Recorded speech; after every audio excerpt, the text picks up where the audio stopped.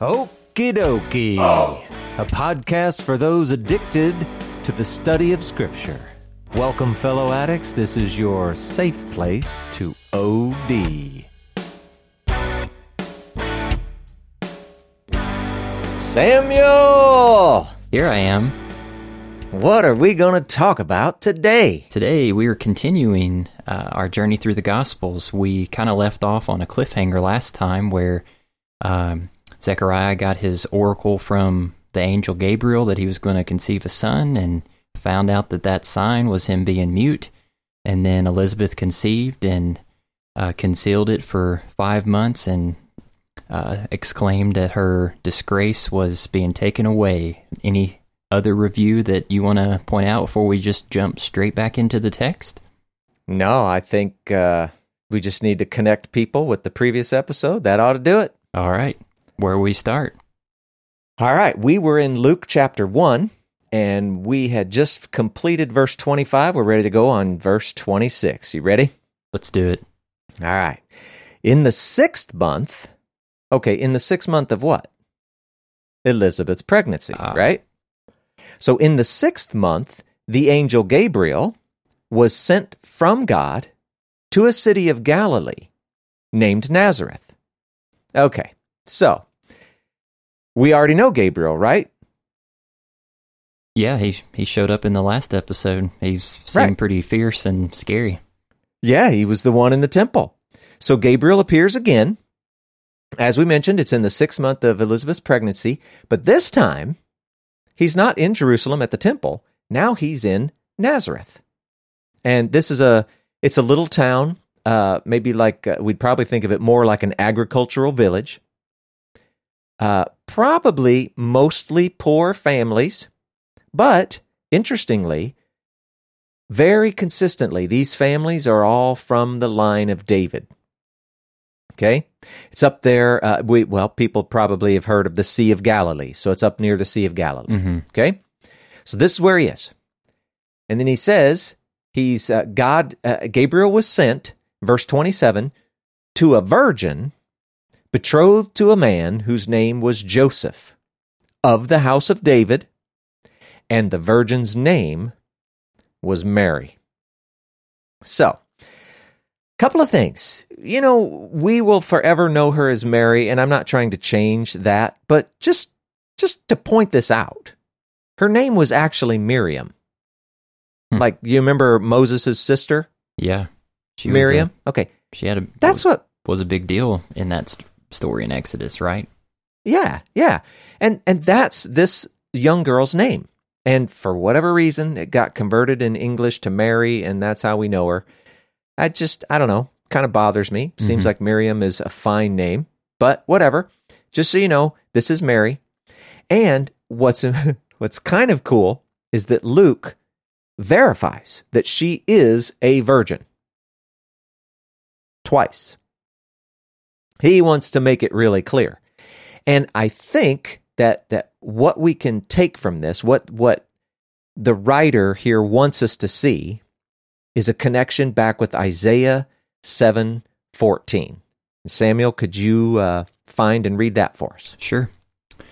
Therefore, the Lord himself will give you a sign. Behold, the virgin shall conceive and bear a son, and shall call his name Emmanuel. All right. So, quick and easy question. Who is this verse from Isaiah about? Seems like it's about Messiah. Aha. Except that it's a few hundred years before Messiah.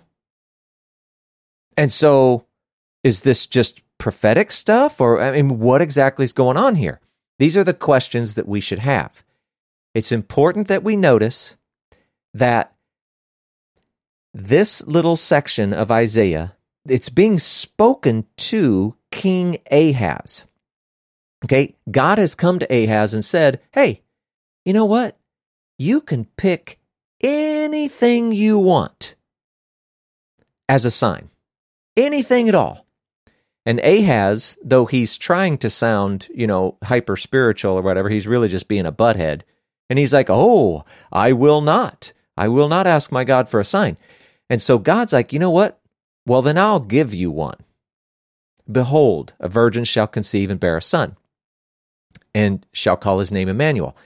So here's the interesting thing. We definitely can look to this verse and go, well, this is a foreshadow of Messiah, right? But for Ahaz, this was not. This was something actual, something real in his time and in his place. And so for him, he had a young wife named Abi. And ultimately, she has a baby boy. Ahaz calls him Hezekiah. But what's interesting is the stories, the traditional stories that go on about Ahaz and Hezekiah, his mom called him Emmanuel. You know, kind of like a pet name or something like that, right? And what does Emmanuel mean, Samuel? Doesn't it mean God with us? Yes, yeah. So what's interesting, though, one other final point, the virgin that's mentioned here in Isaiah 7:14, okay, that word isn't exclusively used to mean virgin. It could just mean a young woman who's capable of bearing children. It could mean a young wife, could mean virgin, whatever. So when it gets used in the New Testament, it's pulled forward and it's used explicitly of the virgin, Mary in this case, right? And that's what you see even in this story right here that we're going through. It's interesting. So you have a virgin betrothed to a man named Joseph, and her name is Mary. And this takes us back to Isaiah 7:14, just sort of filling out the picture. Now, I also want to mention something about this betrothal. Today, what do? You're going to get married, so you get engaged. Yes, you're engaged. And then you get married, at least probably, right? I mean, some people break off their engagements, do they not? Yeah. Yeah, they do. Well, betrothal, it's kind of sort of like being engaged, except I think it's a little more intentional, a little more permanent, maybe we could say. When you're betrothed, to break that off would be highly unusual, and it's the closest thing to being married without being married, and it was held in great regard, high esteem. Okay, so it's a big deal. Bigger, I would say it's a bigger deal than being engaged today. And it would last about a year. So the man is Joseph that she's betrothed to, and tradition has it that he is some sort of a craftsman. Okay, now what have you mostly heard, Samuel? He was a carpenter. Yeah, he was a carpenter. Jesus was a carpenter because he got it from his dad, that kind of thing. You know what? Could be true. But we do know that he is some sort of a craftsman, and in that time and in that place, it most commonly would have been wood or possibly stone. But let me ask you, Samuel, what do you think that this guy was making out of wood? Let's assume he works with wood. What do you think he's making? Oh, man. Potentially boats or things that help build houses. I don't know, there's just a couple things that come to mind. Yeah. Do you think he was building, tables and chairs and china cabinets and all that kind of stuff? I mean, maybe tables. I feel like they're living in a culture where those fancier addendums maybe aren't quite necessary. Right. Yeah. We get a really bad picture in our head. What he was probably making was yoke for oxen and agricultural tools, right? He may have done some of the other things we talked about. Yeah, a table might have been in there. And I don't know, maybe it depends on the kind of housing. He could have done things that were useful in that. But he wasn't some, master craftsman making fine furniture or something. No, he was making practical, useful stuff. And he was good at it, presumably. Mm-hmm. He's a craftsman, right? So I just kind of wanted to make sure we had the right picture on that. And then also, we're going to see this later, but I just want to point this out because it mentions that Joseph is of the house of David. Okay, and we're going to find out that Mary is as well. So Mary's heritage is from both priests and kings, right? We just got done reading about Elizabeth and Zechariah. What are they? They're of the priestly class, right? They're of Levites, of Aaron, and they're her cousins, we will see. And she is specifically of the house of David, and that's kings. So priests and kings. So in that verse 27, when it says, to a virgin betrothed to a man whose name was Joseph of the house of David, is that preposition of referring to Mary and not Joseph, or is it to both? No, I think it's just Joseph. Okay. But we'll see. And now at this moment, I'm wondering, is it coming up in our text, or is it something, we know from elsewhere? But we'll see. Mary is from the house of David as well. Okay. So the virgin is betrothed. It's Joseph. And we get to verse 28, and this angel is here, right? And what does he say? He came to her and he said, "Greetings, O favored one. The Lord is with you." And now, it depends on what version you're reading. Some versions also include, "Blessed are you among women," and others leave it out. The reason they leave it out is because we have found more and more and more earlier copies of the original text, and fewer and fewer of those have that included, so it appears to be something that got added later, and so they've started leaving it out, trying to be more precise. So it's probably a good thing if it's not in your text, but it doesn't hurt anything. But having said that, you just read that. He came to her and said, "Greetings, O favored one, the Lord is with you." I mean, we actually know very, very little about the scene. I mean, is she outside? Is she, I don't know, working with animals, working in a field? Is she inside? Is she at her father's house? Is she in a specific place? I mean, did she have her own room in that house? Or was it all just one big room? I mean, was she awake? Was she sleeping? We don't know anything. But the one thing that we can gather, the way that phrase, "he came to her," in the underlying Greek, it would seem to suggest that Gabriel was entering in to a place. And so at least the idea of her being, in the house or something like that does seem very reasonable and appropriate. But he says to her that she is the favored one. "Greetings, O favored one." And it would probably be better if we could read that as, "Greetings, O woman of favor." And why I'm caring about that is because that word favor, if we were to connect that Greek back to its likely equivalent in the Hebrew, we're going to see that that's the word grace. She's "Greetings, O graced one," or woman of grace. And you could probably guess, what have you heard the Catholics say a lot? Hail Mary, full of grace.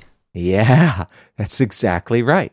And this is at least one place where they would get that. But you could also imagine, just think about that sentence. "Greetings, O woman of grace, the Lord is with you." And she probably started having some questions because, is she full of grace like that's her relationship to others? Or is she full of grace because God is gracing her? And what does the Lord with you mean? And in fact, if we go on to verse 29, it tells us, "But she was greatly troubled at the saying, and tried to discern what sort of greeting this might be." And again, is she the one that's full of favor and grace? Like toward others? Or is she the one being favored and graced by God? What does it even mean when he says, "The Lord is with me"? And wait for a second, we might even go back. What was Isaiah 17 again? "He shall call his name Emmanuel. Emmanuel." And what did Emmanuel mean? God with us. Yeah. And the angel just said, "The Lord is with you." And even what does it mean to say that she is blessed among women, if we're going to include that line, right? Up to this moment, her life had probably been quite ordinary. What was going on in her world that would make her blessed among women right up to this moment? Well, probably nothing. But then the angel comes on, verse 30, the angel says to her, "Do not be afraid, Mary, for you have found favor with God." Now I ask you, Samuel, the angel says, "Do not be afraid." Was Mary afraid? The text doesn't explicitly say that she was. Right. It never says that at all. It just says she's greatly troubled at the saying. Well, to be greatly troubled is just to be, confused, perplexed. But Gabriel tells her not to be afraid. And so, interestingly, there may be more happening than we're seeing in the text, and it may be that Gabriel can actually discern more about her than we know that he can or can't. Or it could just be, this is just a standard angel greeting. Don't be afraid, because they know they're scary. I mean, we don't know. But he seems to be assuming that she's afraid. But then he at least answers one of her questions, if she really had these questions. We were kind of just guessing. But he answers, and he says, "You have found favor with God." So, when they say that she's full of grace, she is the one that has been favored and graced by God. I'd just like to point out as well, if we're thinking about Zechariah and Gabriel's last interaction with a human being, in verse 12 of this chapter, the text also doesn't say that Zechariah was afraid. Verse 12 says, "And Zechariah was troubled when he saw him." Well, the second half says, "And fear fell upon him." But he answered in the same way that he responded to Zechariah and Mary in verse 13 when he says, "Don't be afraid, Zechariah." I just wanted to point that out, that he seems like he's responding consistently, at least in the initial greeting. Yeah. But back in verse 12, he really is afraid. Yeah. Now, they make a point of it, but with Mary, they don't. Yeah. So it's just kind of interesting. It's just interesting. So we get down to verses 31, and in fact, we're going to read 31 through 33, because this is, we'll talk about it in a second. Let's go ahead and read that. Verse 31. "And behold," this is still Gabriel talking, "and behold, you will conceive in your womb and bear a son, and you shall call his name Jesus. He will be great, and will be called the Son of the Most High. And the Lord God will give to him the throne of his father David. And he will reign over the house of Jacob forever, and of his kingdom there will be no end." Oh my gosh. That's a lot. Yeah. So, okay. There's so much to say here. Number one, verses 31 to 33. Remember, I think we've mentioned already that there are 7 oracles that are picked out in Luke chapters 1 and 2. Okay, scholars say that there are 7 oracles. Well, this is number 2. It's spoken by the angel Gabriel, and it's announcing the birth of Jesus. And very similar to the first oracle that we talked about, if you were, very fluent in Greek and you had the mind for this sort of thing, you would actually recognize that this too is poetry. Now, the thing is, and this is the part where you go, well, man, is this really just trying to relay exactly what the angel said? Or is somebody trying to put this together on purpose so that it has more power and more meaning? And the reason I ask this question is because these 3 verses allude back to so many scriptures. And we're not going to go into them because we'd be here forever. I'm just going to list off, you could go to Genesis 16 and find connections. 2 Samuel 7 and find connections. Psalm 2 and find connections. 1 Kings 2 and find connections. Psalm 132, connections. Isaiah 9, connections. There's so much. And I mean, you could imagine, no, God inspired the angel to speak in this manner because he was making all those connections. Or you could imagine someone who's trying to relate the story doing it on purpose because they're trying to draw all of these connections for the reader to help them out. But anyway, we'll include stuff like that in the show notes. And then another interesting thing, if you look at the text of this, Gabriel's, on one hand, he's speaking as if this is a thing that is yet to happen. And at the same time, he's also speaking of it as if it's a done thing. Like take the easiest point. You could say, well, he's talking about she's gonna conceive and bear a son, and at the same time, he's almost talking as if she's already conceived, right? It doesn't say that explicitly, but Gabriel has a weird relationship with tense in this little section. So here you got this poor teenage girl from Nazareth. It doesn't matter what you think about patriarchy and who knows what and who's going to the synagogue and who's learning this and who's learning that. She is in Nazareth. They are from the line of David. Everything about their existence, their identity as a group is wrapped around the fact that they are from the line of David and that the Messiah is going to come from the line of David. So this girl, she couldn't misunderstand what this angel is saying to her if she tried. It can only mean one thing. He's talking about the Messiah. This is the fulfillment of the Davidic covenant. So let's go back just so we can see something that Mary may have been familiar with. Samuel, if you could, get 2 Samuel 7, verses 12 and 13, and read this. This is that covenant with David. Okay. When your days are fulfilled and you lie down with your fathers, I will raise up your offspring after you, who shall come from your body, and I will establish his kingdom. He shall build a house for my name, and I will establish the throne of his kingdom forever. Yeah. So within that, we can see the similarities. The fact that he is, well, in Luke, he's very specifically being called the Son of God. It's alluded to in 2 Samuel. But we see that there's a Davidic king who is, in fact, given possession of the throne by God. He's going to reign as king over Israel forever. And, just to put an exclamation point on it, his kingdom will never end. So you got this little girl in Nazareth. Out of nowhere, Gabriel shows up and drops this bombshell on her. And so, how does she respond?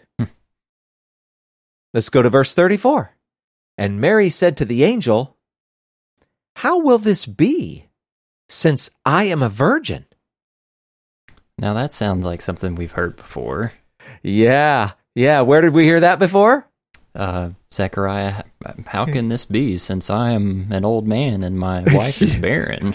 Yeah. And what happened to him? Oh, man, he's basically got his tongue chopped off. Yeah, he's running around deaf and mute, right? So what's going to happen to Mary? So Zechariah shows some doubt. He can't speak or hear. But notice, it's an interesting thing. The writer is taking a sideways route of actually giving us yet another confirmation that Mary is a virgin, right? He tells us that a couple times before, and now he has Mary say it just to really drive home the point. But now just step back for a second. Think about this. We have in our heads the way this story works, but stop, pretend that you don't know what you know. Mary says to the angel, "How will this be, since I'm a virgin?" Well, she's a young girl. She's able to have kids. She's betrothed. Surely she had some hope and expectation that she was going to have kids. So why is she asking this question? Unless, in something in their conversation, she understood the angel to mean that it was going to happen now, not through the natural course of things, if you know what I'm saying, right? She was hearing the angel say, "You're going to be pregnant not from your husband. You're not going to bear a child as a normal mother and father will. You're going to bear one now, before any of that has happened. And again, it's possible that Isaiah 7:14, it's running through her brain. Being of the line of David, being in Nazareth, it's probably something she was intimately familiar with. But she wants to know, how is this going to happen? And again, there's like a tense moment. If we had the background music, it would be, the violins. Zing, yeah. So verse 35, the angel answered her, the Holy Spirit will come upon you, and the power of the Most High will overshadow you, and therefore the child to be born will be called Holy, the Son of God. Well, so far so good. She's not deaf and mute. Yeah. But if I could, I want to go back, and I hate that I even have to talk about this, but people bring things into these scriptures that I think is just goofy and weird. And I just want to say, however it is you read verse 35, okay, there's nothing sexually weird going on here. This is no different than the same language that's used in like Acts chapter 1, verse 8, when the Holy Spirit is to come upon the apostles. All we're talking about here is the outpouring of the favor, the grace, right? The overshadowing power of God. It should stir up images of the temple when his presence was in there. You and I talked about that already. Mary was going to experience the presence of God. This Son of God, it's going to be the result of a divine miracle, not the result of some procreation. Okay? So, this is yet another way that we're alluding back to that passage in 2 Samuel 7:14.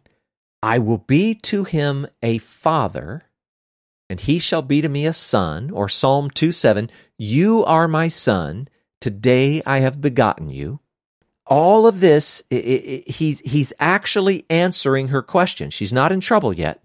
And then we get down to verse 36, and behold, the angel is still speaking, and behold, your relative Elizabeth, in her old age, has also conceived a son. And this is the 6th month with her, who was called barren. For nothing will be impossible with God. So not only does Mary not get in trouble, she gets a sign. Elizabeth's pregnant. And I don't know about you, but I have to take a moment just to go, poor Zechariah. He didn't deserve that. Yeah, he really got scolded. Yeah. But there's got to be something to this, and we don't know what it is, and I think maybe as we continue, we might get some insight into it. But Mary gets her sign, okay? And Gabriel even throws in a phrase that, for someone who's familiar with their scriptures, is a pretty good allusion back to when God was speaking to Sarah, when she got pregnant. She said, Samuel, I'm just curious, do you remember when Sarah was surprised at her pregnancy, what the angel said to her? Oh man, I have to rack my brain. That story, overwhelmingly, I just think of how she laughed and then told God that she didn't laugh, and God said, "Yeah, you did," but I can't remember the in between of all that. The question is asked: is anything too difficult for the Lord? And doesn't that sound an awful lot like verse 37? It for rang a bell nothing when is you impossible. read it here in Luke. I was like, I have read that somewhere else. So I'm sure with first century Jews who know their Tanakh Hebrew text better than Western people like me do, it would have just been an instantaneous transportation to Genesis. Yeah. So Gabriel throws that in, and here we have Zechariah and Elizabeth. They're having a baby, even though they are old, and specifically Elizabeth has been barren. And I mean, honestly, that's a lot like other stories in the Old Testament, right? They're not the only ones. But Mary, I mean, we don't know, but we have no reason to assume otherwise. She's probably young and fertile. So then here you are. You've just been told the story about Zechariah and Elizabeth, and that's pretty miraculous in and of itself. So what kind of a miracle are you going to have that's going to trump the normal, barren woman conceiving a child kind of a miracle that's been happening in the scriptures multiple times all the way up through now? Any guesses, Samuel? I mean, it seems like the inverse or the opposite. What's the opposite of doing something within the context of barrenness? It's like doing something miraculous within the context of fertility. So making someone pregnant without doing the normal functions in fertility. Right, yeah.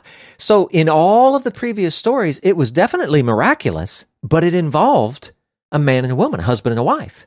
In this case, it's miraculous, but we don't even need the husband at this point. It's the virgin birth.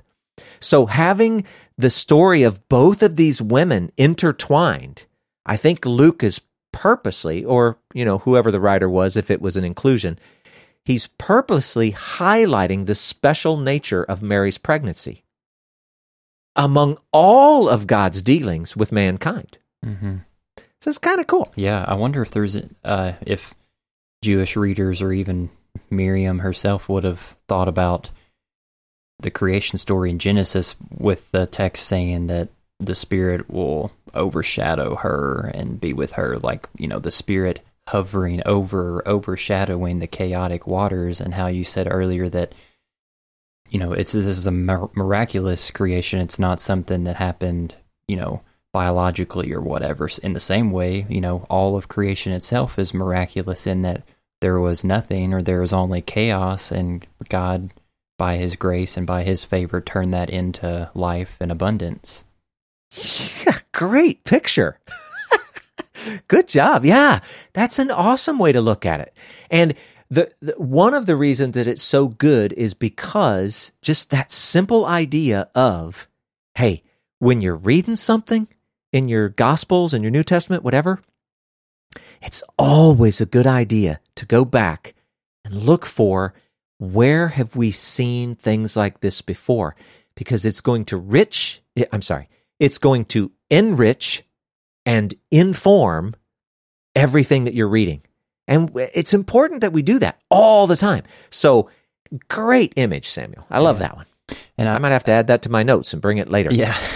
I hope the listeners won't, because I know that you brought up in this episode and episodes past where, did the angel actually reference all of those Old Testament passages, or is the author, including those himself for, emphasis and poignancy? I hope that people aren't getting as up in arms about that as realizing the discovery, all the stuff in the New Testament, like a lot of it is referencing stuff in the, the Torah and the writings and the prophets. Like, I hope that that's a revelation in and of itself now, because, it is to me to think all of that stuff in, one sentence that Gabriel just said came from all of those references. Like, that's crazy.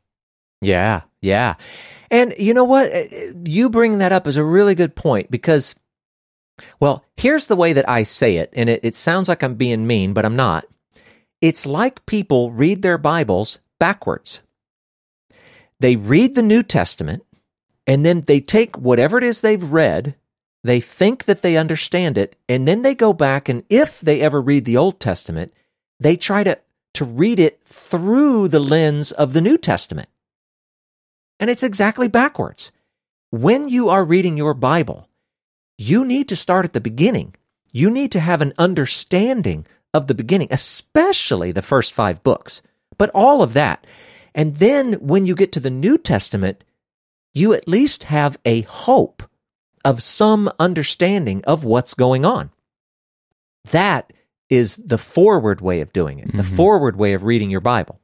And it's so important. It's just so important. We hope we're giving some people some new skills to practice. Well, we can only hope. Yeah. Of course, we could use them ourselves. That's right. All right. So So we go through all this. We found all of this interesting things, between the angel and Mary, and we finally get to the end of it, and it's kind of an abrupt end. We get to verse 38, and it says this: "And Mary said, 'Behold, I am the servant of the Lord. Let it be to me according to your word.' And the angel departed from her." So Mary, she unreservedly surrenders to God's plan and her role in it. And, because Mary's of the line of David, I know I keep repeating that, but it's important, she may even have been alluding back to Ruth when she was speaking to Boaz. I don't know if our listeners are very familiar with that story or not, but she says, "Spread your wings over your servant, for you are a redeemer." So here's Ruth submitting herself to the redemption that is available in Boaz. And here is Mary submitting to the redemption that is available through God, right? So you can see that there's a parallel there. Could be true, could be not, and who knows if she meant it. But there's also a second connection between Mary and Ruth, and this is one that most people would never know.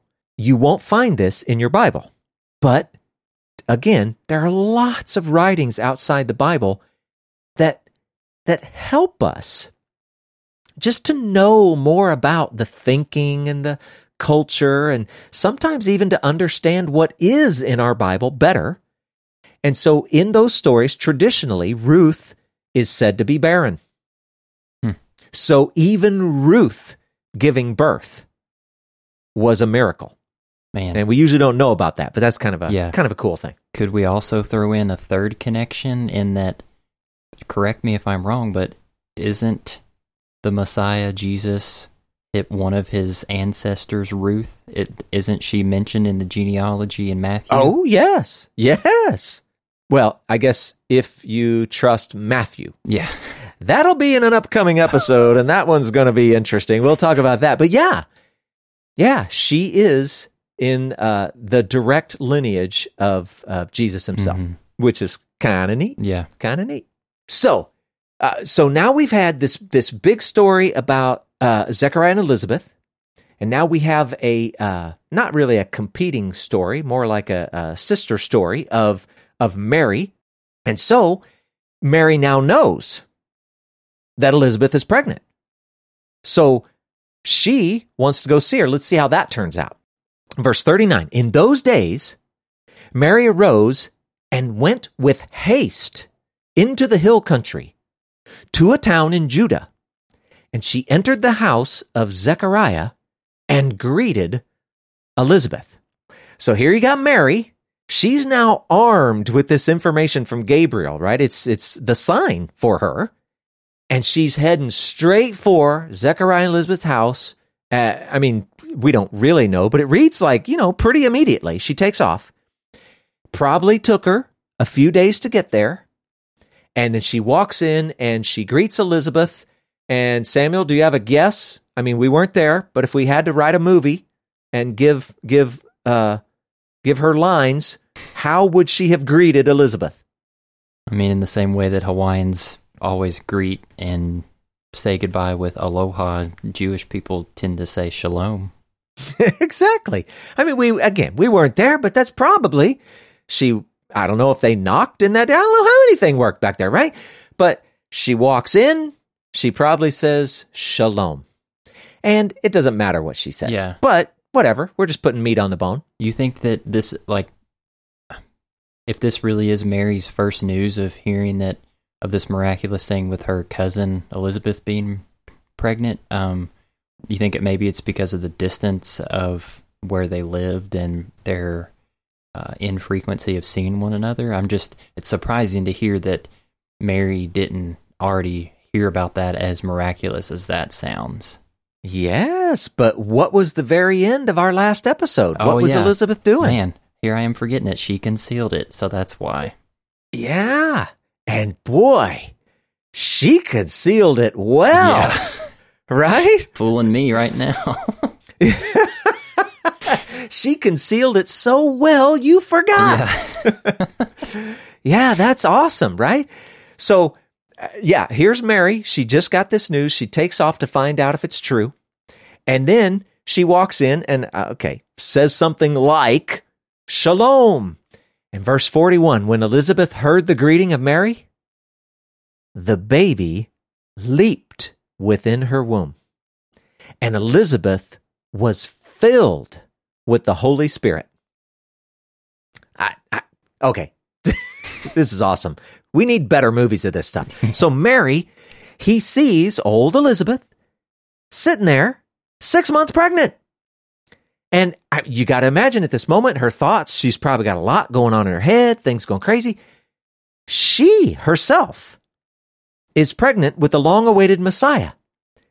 So at the same moment, she's not the only one who knows that this is true. Because dear, sweet, fetal John the Baptist, well, he knew it too, right? Yeah. Did you get that reference, Samuel? It sounds like Ricky Bobby or something. You got it. Dear, sweet, fetal John the Baptist. That's right. He knew it too. He leaped in her womb, right? So, I mean, you could look at this and you could say John the Baptist is proclaiming the coming Messiah even in the womb. And then, I mean, I guess we have to assume that Elizabeth hadn't been prior to this moment. All of a sudden, Elizabeth is filled with the Holy Spirit. And as we're going to see, she too is now in on the secret, by the Holy Spirit. And she starts just, speaking the joy, right? She gets to verse 42 and she's talking about Elizabeth, and she exclaimed with a loud cry, "Blessed are you among women, and blessed is the fruit of your womb." Not your woman, your womb. "And why is this granted to me, that the mother of my Lord should come to me? For behold, when the sound of your greeting came to my ears, the baby in my womb leaped for joy. And blessed is she who believed that there would be a fulfillment of what was spoken to her from the Lord." Okay. So you remember how we've been talking about there's 7 oracles? Mm-hmm. Luke 1 and 2. Well, here's number 3. Okay. Verses 42 to 45, Elizabeth is declaring a number of things without any prior knowledge. Okay. Number 1, she says that Mary is blessed above all women. Just as a side note, blessed are you among women? That was the very verse that was left out, or the very sentence that was left out in an earlier verse, right? So there's a little bit of a connection there. Anyway, blessed are you above all women. And why? Because she recognizes that she will be giving birth to the Messiah. She declares that Mary's baby is also blessed. I mean, obviously, he's a Messiah. And that Mary's baby is her Lord, Elizabeth's Lord, the Lord. And Mary believed what the angel said. Now, if we could, just a little thought experiment for a moment, why might it have been that Zechariah was made deaf and mute? And why might it have been that Mary didn't get any trouble at all? I think maybe it has to do with that reserved versus unreserved surrendering to the proclamation given.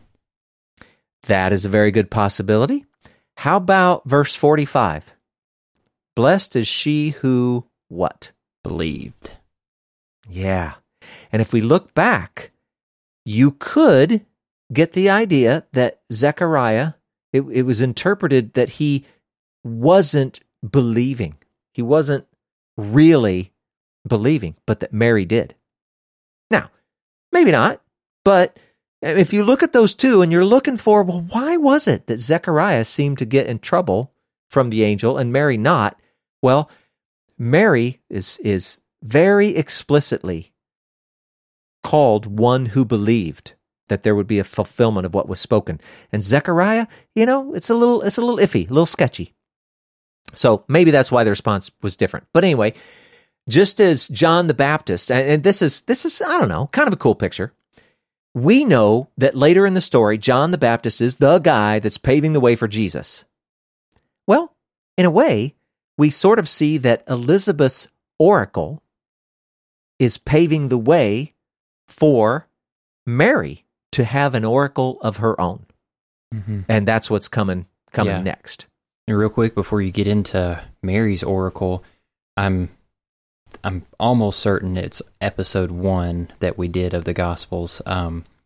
Whenever you had talked about when John said, "And to those who believed, received his name, he gave right to become children of God." You gave an explanation of what that word "believed" meant, and you had a cross-reference of somewhere in the Torah, and you said it's twofold. There's a trust in God and who he says he is and what he'll do, and then it's a faithfulness and a loyalness to orient your life with your actions based on that trust. And I don't know, my mind is just going there whenever it says, and blessed is she who believed that there would be a fulfillment of what was spoken to her.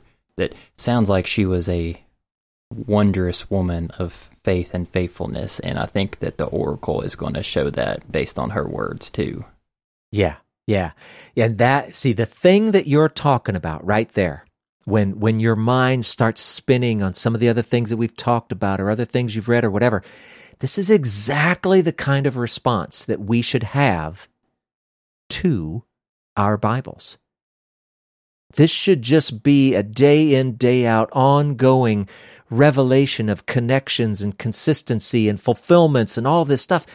It's an awesome, awesome thing. So you just keep on experiencing it and keep on telling us about it that the people listening can join in, right?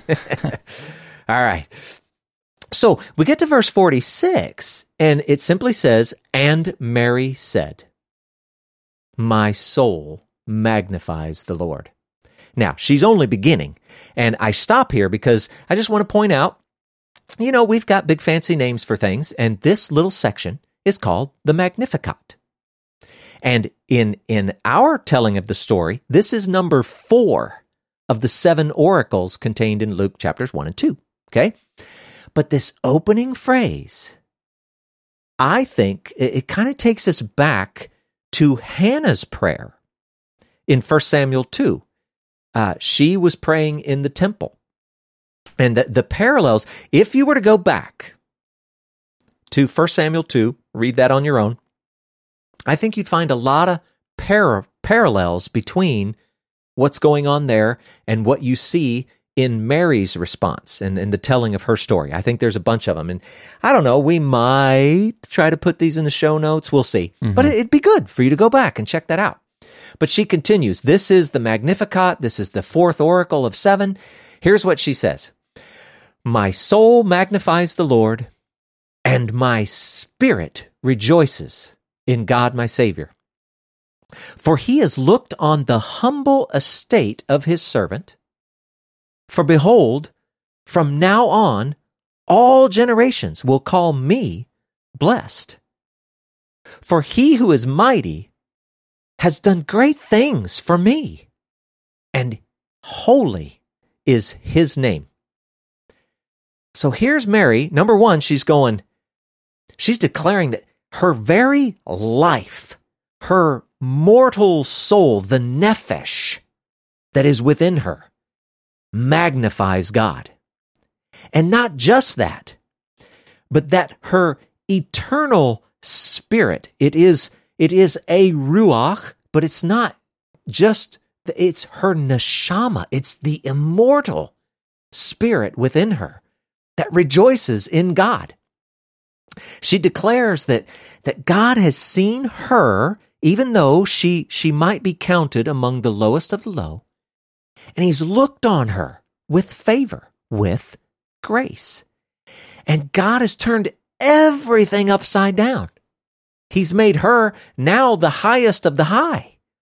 He's done mighty things for her individually, but of course, also it's going to go beyond that, demonstrating that there simply is none like him. And then she continues, his mercy is for those who fear him from generation to generation. He has shown strength with his arm. He has scattered the proud in the thoughts of their hearts.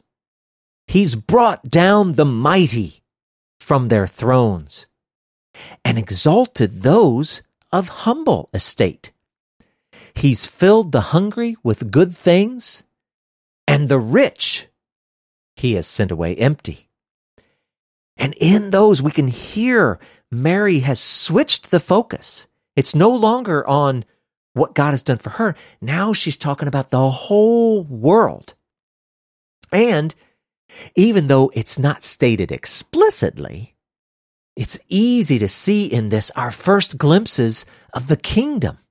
Because this kingdom that we're going to see so much more about as we continue, it's an upside-down world. The humble are exalted. The proud are made low.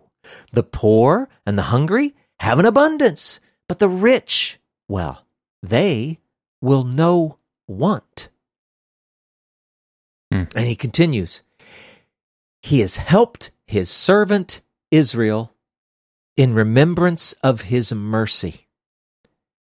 And he spoke to our fathers, to Abraham and to his offspring forever. And so we have one final switch in the focus. This time, it's to Israel's current and future state. Israel's long-awaited Messiah, he's on the scene. God has proven himself merciful and faithful again. The promises to Abraham are being fulfilled. And this is, great news to Israel, of course. But it's also great news for all the nations. And Samuel, if we go back to those promises made to Abraham, do you remember what God said to Abraham about all of the rest of the nations? Yeah, all the nations of the earth will be blessed through you and your lineage. Yeah, in you, all the families of the earth shall be blessed. This is all coming to pass through this Messiah. Mary she's well, I'd like to say she's singing it out. I don't know how she really did it, but it's an awesome, awesome picture. And again, very similar to the way we ended the prior story with Gabriel and Mary and all that. We get to this final verse, and we just get this simple conclusion. And Mary remained with her about 3 months and returned to her home. And, for what it's worth, this text would lead us to believe that Mary actually left before Elizabeth gave birth. Not that it matters so much, but, we're trying to get the picture in our head, and it looks as though Mary was there. They have this little interaction. She hangs out for a few months, but she leaves before she actually gives birth. Elizabeth gives birth. Yeah. There's a couple things I wanted to say.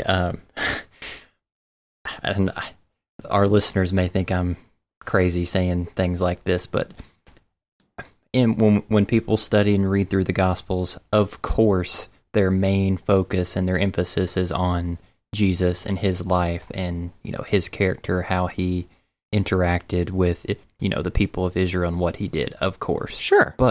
I hope that after people hearing this and all of the contextual stuff that they can say, man, Jesus had a really good mother. Like, that for her to be called, most blessed among women, I don't think that it's just exclusively because she carried the Messiah, because all of that she just said in that oracle, she gave praise on an individual level. She gave praise to the nations, and in some ways, the nation of Israel wasn't necessarily at that time living out their call to be a light to the nations, and she was praising them as well. And then her own nation, who had just come back from years and years of exile. I hope people are applauding right now, because Mary sounds like an amazing woman. Yeah, Yeah. Well, this even goes back. Remember when we were first talking about Zechariah and Elizabeth, we made the point about how God considered them righteous. Yeah. And sometimes it's hard for us to hear that because we get such a black and white binary on-off kind of view of righteousness or not. They were righteous. Mary, I think, is another one you can look at. The very thing that you're saying. Her life is something that we should aspire to, that or even something more. We, too, need to pursue righteousness to whatever degree we're able to do it. Mm-hmm. It's not a contest, and it's not like, if you don't do it good enough, you don't get in. That's not the point. It's just about faith and faithfulness, and Mary was demonstrating both. Yeah. Yeah, it's awesome. Mm-hmm. Well, hey, before we end this episode, I got a little secret for you. Okay. We're going to have a bonus. Oh, really? At the end. Yeah. I have a friend, Dave Lemieux, Caitlin, their organization. I'll explain more about it later. But they're musicians, super awesome. And he wrote a song. And it is, for all practical purposes, the Magnificat that we just read about from Mary. Uh-huh. And so I got his permission to include it. I'm going to tack it on to the end of the episode. No way. Yeah, so everybody can join in, listen in, and hopefully you'll find, a new musician, organization, whatever, to like and maybe even be involved with. They're just super awesome. Okay. So anyway, I just want to get that out there, and I'll do a little intro before I play the music at the end. Okie dokie. Thank you for listening to the Okie Dokie Most podcast. Don't forget to subscribe so that you never miss an episode. You can also visit us at okidokimos.com for more information or to listen online. Until next time, we pray that you will do your best to present yourself to God as one approved, a worker who has no need to be ashamed, rightly handling the word of truth. We'll talk to you again soon.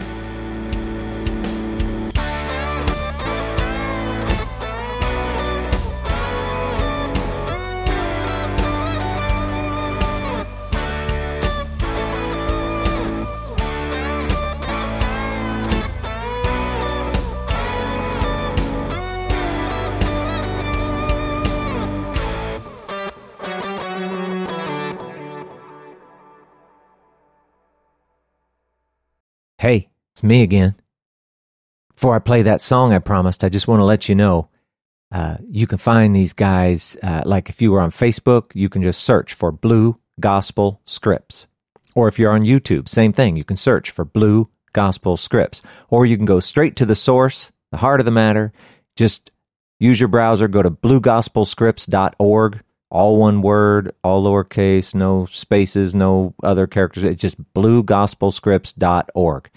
And seriously, guys, these are good people. They are worthy of your interest and your support. I hope you enjoy this, and feel free to go check them out.